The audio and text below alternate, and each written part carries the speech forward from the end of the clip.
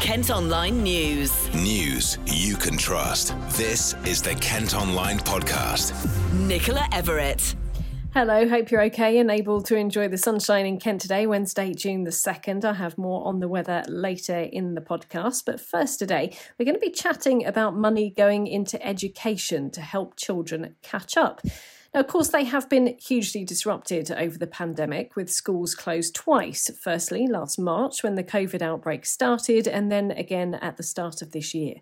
Well, today, the government's pledged almost £1.5 billion to fund up to 100 million hours of tuition, which will be offered to disadvantaged children. There'd also been suggestions to extend the school day or shorten holidays, but that hasn't been mentioned, although Education Secretary Gavin Williamson hasn't ruled it out. I think there's a debate to be had as to whether children should be exiting the school gate as they do in some schools at 2:45, or whether they should be in school later. It's right that we work with schools and teachers as well as parents and children. The amount of cash sounds like a pretty big figure, but much more had been called for. Let's find out what those numbers mean in real terms. Lucy has been speaking to Alan Brooks, who's chair of the Kent Association of Head Teachers. Well, I'd like to say I'm disappointed, but unfortunately I'm not particularly surprised by the small amount of money that's been allocated. I think, as people know, the government appointed a recovery czar to look at this. He recommended 15 billion, and the government have come up with less than a tenth of the recommendation from their own appointee. So clearly it's wholly inadequate to do the job that it's meant to be doing. And I know these are some quite big numbers if you hear them in the headlines, 1.4 billion, 100 million hours of tuition. But what does that actually mean for every pupil and for each school?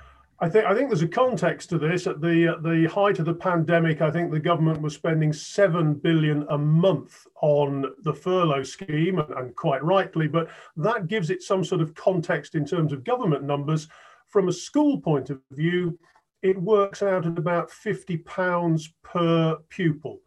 And also schools have got to contribute the 25% of the money themselves too. So it is a very small amount of money. It goes nowhere towards the recovering of the lost time or the ambition to build back somewhat better. It's a favourite government phrase, build back better. They don't seem to apply it when it comes to education. It's an opportunity missed. Very, very depressed. And I know the Education Secretary has said that this will be a revolution in teaching. Do you think that's the case? It'll be nothing like a revolution in teaching. I saw him this morning talking about turbocharging, and quite frankly, £50 per pupil is not going to turbocharge or even move anything forward. It needs to be so much bigger, so much wider. We need to look at cultural activity, we need to look at children's mental health, we need to look at school counsellors, we need to look at a whole package of measures rather than 2 or 3 tutorial sessions. If they really wanted to improve the academic education, then smaller class sizes, actually proper investment to get more people into schools, would make far more difference than selecting a certain number of students for a limited amount of tuition, one-to-one or small group tuition. So it's an absolute opportunity missed. I know that they're talking about, well, there's going to be a spending review and you might see more money then, but we've I think, run out of faith that any of these promises will come to fruition. Hayley King is the head teacher of Tiger Primary School in Maidstone and has spoken to the podcast throughout the pandemic. You might remember she explained how they changed their school day to help children adjust when they returned before Easter. Well, she's also been reacting to today's announcement and says she has a number of reservations. A little bit worried about the idea that a lot of it has to be spent on tuition. Finding tutors is quite challenging. These tutors have to be approved, they have to be trained, and finding ones that can work in our area has actually been really challenging this year. I'm a little bit worried that how we're going to fulfil that role if we're expected to have people coming in. Workforce is always an issue, and it's okay saying, let's get some tutors into school, let's get the tutors to come and work with the children. But what if the tutors aren't there? What do we do then? We have to think about how we're going to fulfil that expectation. think the other thing, it talks about the training for 500,000 teachers. Teachers already have quite a big workload, and the pandemic has been very stressful for schools and for teachers. And, you know, I know of lots of teachers who have decided now to leave the profession. Certainly a lot of people that are in more senior roles within schools have found this pandemic has really been the end of education for them.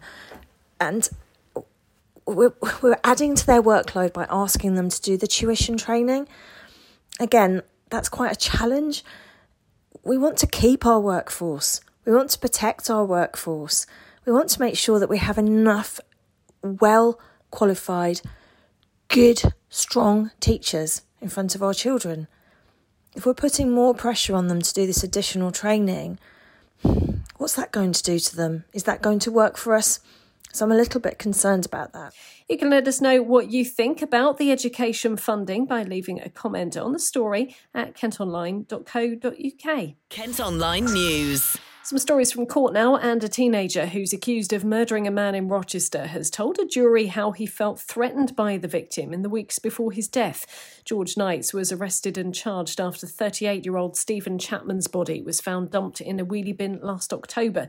The 19-year-old from Dells Road denies murder and the trial continues. A burglar from Deal has been locked up after being caught on CCTV driving a stolen car before parking it right outside his own home. Rory Bassett broke into a house in Dover back in February and stole keys to a Vauxhall Corsa along with 2 phones and a bank card. Cameras at a petrol station showed him using the card to buy whiskey and snacks. The 18-year-old from Mill Road has been sentenced to 8 months in a young offenders institution. A Medway man described by a judge as a bully because of his drug habit has been locked up for a year. 33-year-old Sanjay Verdi from Reed Court Road in Strood admitted assaulting one of his sisters and using controlling and coercive behaviour towards his mum and 2 siblings earlier this year. Now, we've relied on them more than ever over the past year, but paramedics in parts of Kent are going to have to start using body-worn cameras in a bid to reduce the number of assaults towards them. Between 2019 and 2020, South East Coast ambulance staff were subjected to 245 physical assaults and 219 cases of verbal abuse. Thanet and Medway has seen some of the worst cases, and that's where the tech is going to be tried out over the next year. Well, I've been chatting to Emma Williams, who's Executive Director of Operations at CCAM. We have cameras in the back of ambulances already so that we can use that footage if things happen whilst in the saloon of the vehicle. But the reality is that doesn't always happen whilst you can't always use the cameras if you're not in the back of the ambulance. And there are often situations where people are out in the street, and it may not just be the patients themselves, but it could be passerbys or friends, family, people associated with them who, for whatever reason, feel that they need to participate in an interaction that then becomes just unnecessarily aggressive. I'm a paramedic by background, and when I spent 12 years in an ambulance, and I personally was assaulted at that time as well, both from men and women. So it's not a single cohort. It's people who are either in distress or choosing to behave in a way that is not really acceptable. How would you have felt wearing a camera? Would it made you feel safer, or would you hope it acted as a deterrent? I think a bit of both, if I'm honest. These are voluntary. We're not mandating this, so we're asking crew staff to choose whether they want to use it. That's what most ambulance services are doing. I think there is something about knowing that you are being watched, in inverted commas, that supports people to behave a little bit better. I mean, we all live with social media now, so everywhere we go, people have got cameras and film everything anyway. So I think we're in a different society now to when I was on the road some years ago. So I think it won't surprise people to being filmed. Obviously, our colleagues in the police services have body-worn cameras as well. I think the other thing is sometimes when it goes to court, when we get to that point, having some really robust evidence to support our case would be really beneficial as well. So I think it will provide the staff to feel a little bit more secure, but it also provides us with additional evidence that we can use. How is the trial going to work then? Because I believe it's going to happen over the space of a year. Can you tell us how the trial will work and then what happens after that period? Yes, of course. So the equipment is being delivered literally as we speak. This month it will be rolled out. We will do some support with our staff so they know how to use it, where it's the functional things like how to wear it, because obviously we have our uniform that we wear that has radios and other things already on it. So how you physically use it, and then we will make them available to staff to use. The part of the trial deal is that we engage with a national team who have procured a specialist, a university and evaluation team to do this on a really thorough way. So being able to use the data from us here in South East Coast, as well as the data from all of the other 10 ambulance services who are participating in it, to really build on that so we can get a really comprehensive view of it. And at the end of the year, we'll go from there and we'll see how it works. I think we need to recognise that I think this is the right way forward, but we need to make sure that it actually supports staff and they feel confident to use it, and that the evidence that we're collecting is useful and constructive in terms of also if we need to take people to prosecution, that we can do that. Kent Online reports. A teenager's been arrested after two people were attacked at Margate railway station. Passengers were prevented from getting onto the platform when it happened yesterday evening. Both victims were taken to hospital. A 19-year-old from the town is in custody. CCTV is going to be installed in parts of Dartford to catch parents who park badly on the school run. Cameras will be put up in 7 hotspots around the town to clamp down on irresponsible drivers. They'll initially be deployed near Manor Community Primary in Swanscombe, Brent Primary in Stone and Dartford Primary Academy in East Hill.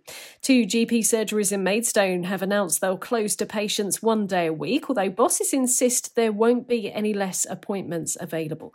The Allington site in Titchbourne Close and the Barming surgery in Marigold Way are reducing their hours from today. It's so that teams can work more efficiently. The Kent Online podcast has been hearing how a support dog is helping a young girl from Sittingbourne who has selective mutism. It means 10-year-old Amelia Vans won't talk to people she doesn't know, but can also sometimes not feel able to communicate with her extended family.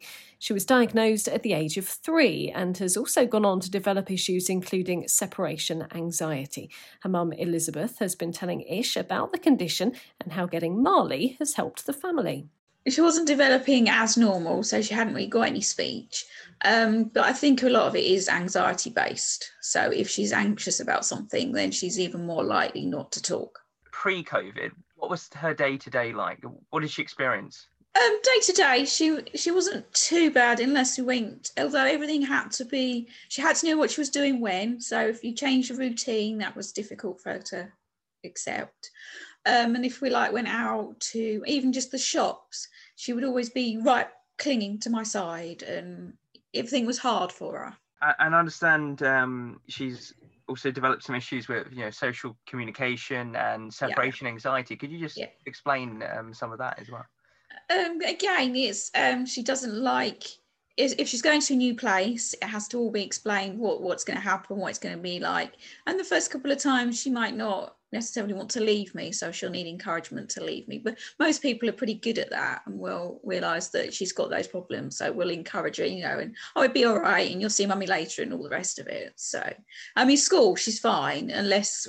Obviously, with COVID, though, where she had a big break off of school, she did find it hard going back again because, again, it was different. Yeah, and of course, the past year, obviously, social distancing being... Yeah, it's had quite an impact. Yeah, what has it been like for your daughter the past year? Obviously, with all these various COVID restrictions. It has been hard. She found it hard being stuck at home to start with because she doesn't like... Although she finds it hard going out, she also doesn't like being stuck at home as well. So she likes, a mix. And then having to go back to school, but it was different. That was quite hard for her. Although she has taken to social distancing and that sort of thing quite well. And she'll moan to me that person over there is not doing it, mummy. And so from that point of view, she's done it really well. And of course, besides the love from yourself and her brother, she also has a support dog now since the end of last year. Just tell us about what difference has Marley made? Oh, he's made a huge difference. He's just there for her, and he'll come out with us. And so instead of her clinging to me, she's got the distraction of him, and she knows that he's there to help her. And at home, you'll follow her around. They do everything together.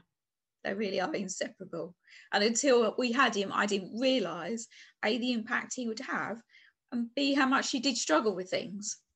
Because, you know, you don't realise because it's always been that way. So, yeah, I think he's made a significant difference in all our lives, to be honest. He's made such an impact.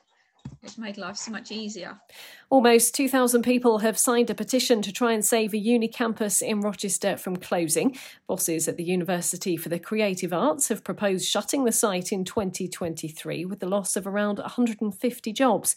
The University and College Union, who are behind the petition, are calling for the centre to remain, saying it offers youngsters life-changing opportunities. And today is expected to be the hottest day of the year so far, with temperatures in Kent due to hit 27 degrees Celsius. Lots of you have been heading to Kent's beaches as the good weather nicely coincides with half term.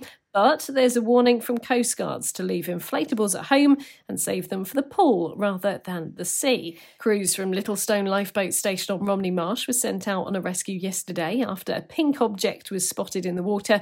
Turns out it was a blow-up flamingo. Kent Online Sport. Cricket and England fans have returned to watch their team for the first time in almost 2 years. Up to 7,500 people have been allowed into Lords as the first test against New Zealand got underway today. Kent's Sam Billings and Zach Crawley are in the England squad. Football and Gillingham boss Steve Evans is said to be close to making his first summer signing. He's told the club's website he's been meeting with players and their reps every day since the end of the season. It's hoped a deal could be done this week, although he's warned nothing is certain until the contract is signed. And Dover Athletic Academy player Will Moses has signed his first professional contract at the club. The 18-year-old defender from Whitstable made 2 appearances last season. Manager Andy Hessenthaler says he's impressed on and off the field and is looking forward to working with him. Well, that's all for today. Thanks ever so much for listening. Don't forget to follow us on Facebook, Twitter and Instagram. Plus, you can also subscribe to the IM News app, and that will give you access to all KM Group newspapers. Just head to subsaver.co.uk. News you can trust. This is the Kent Online Podcast.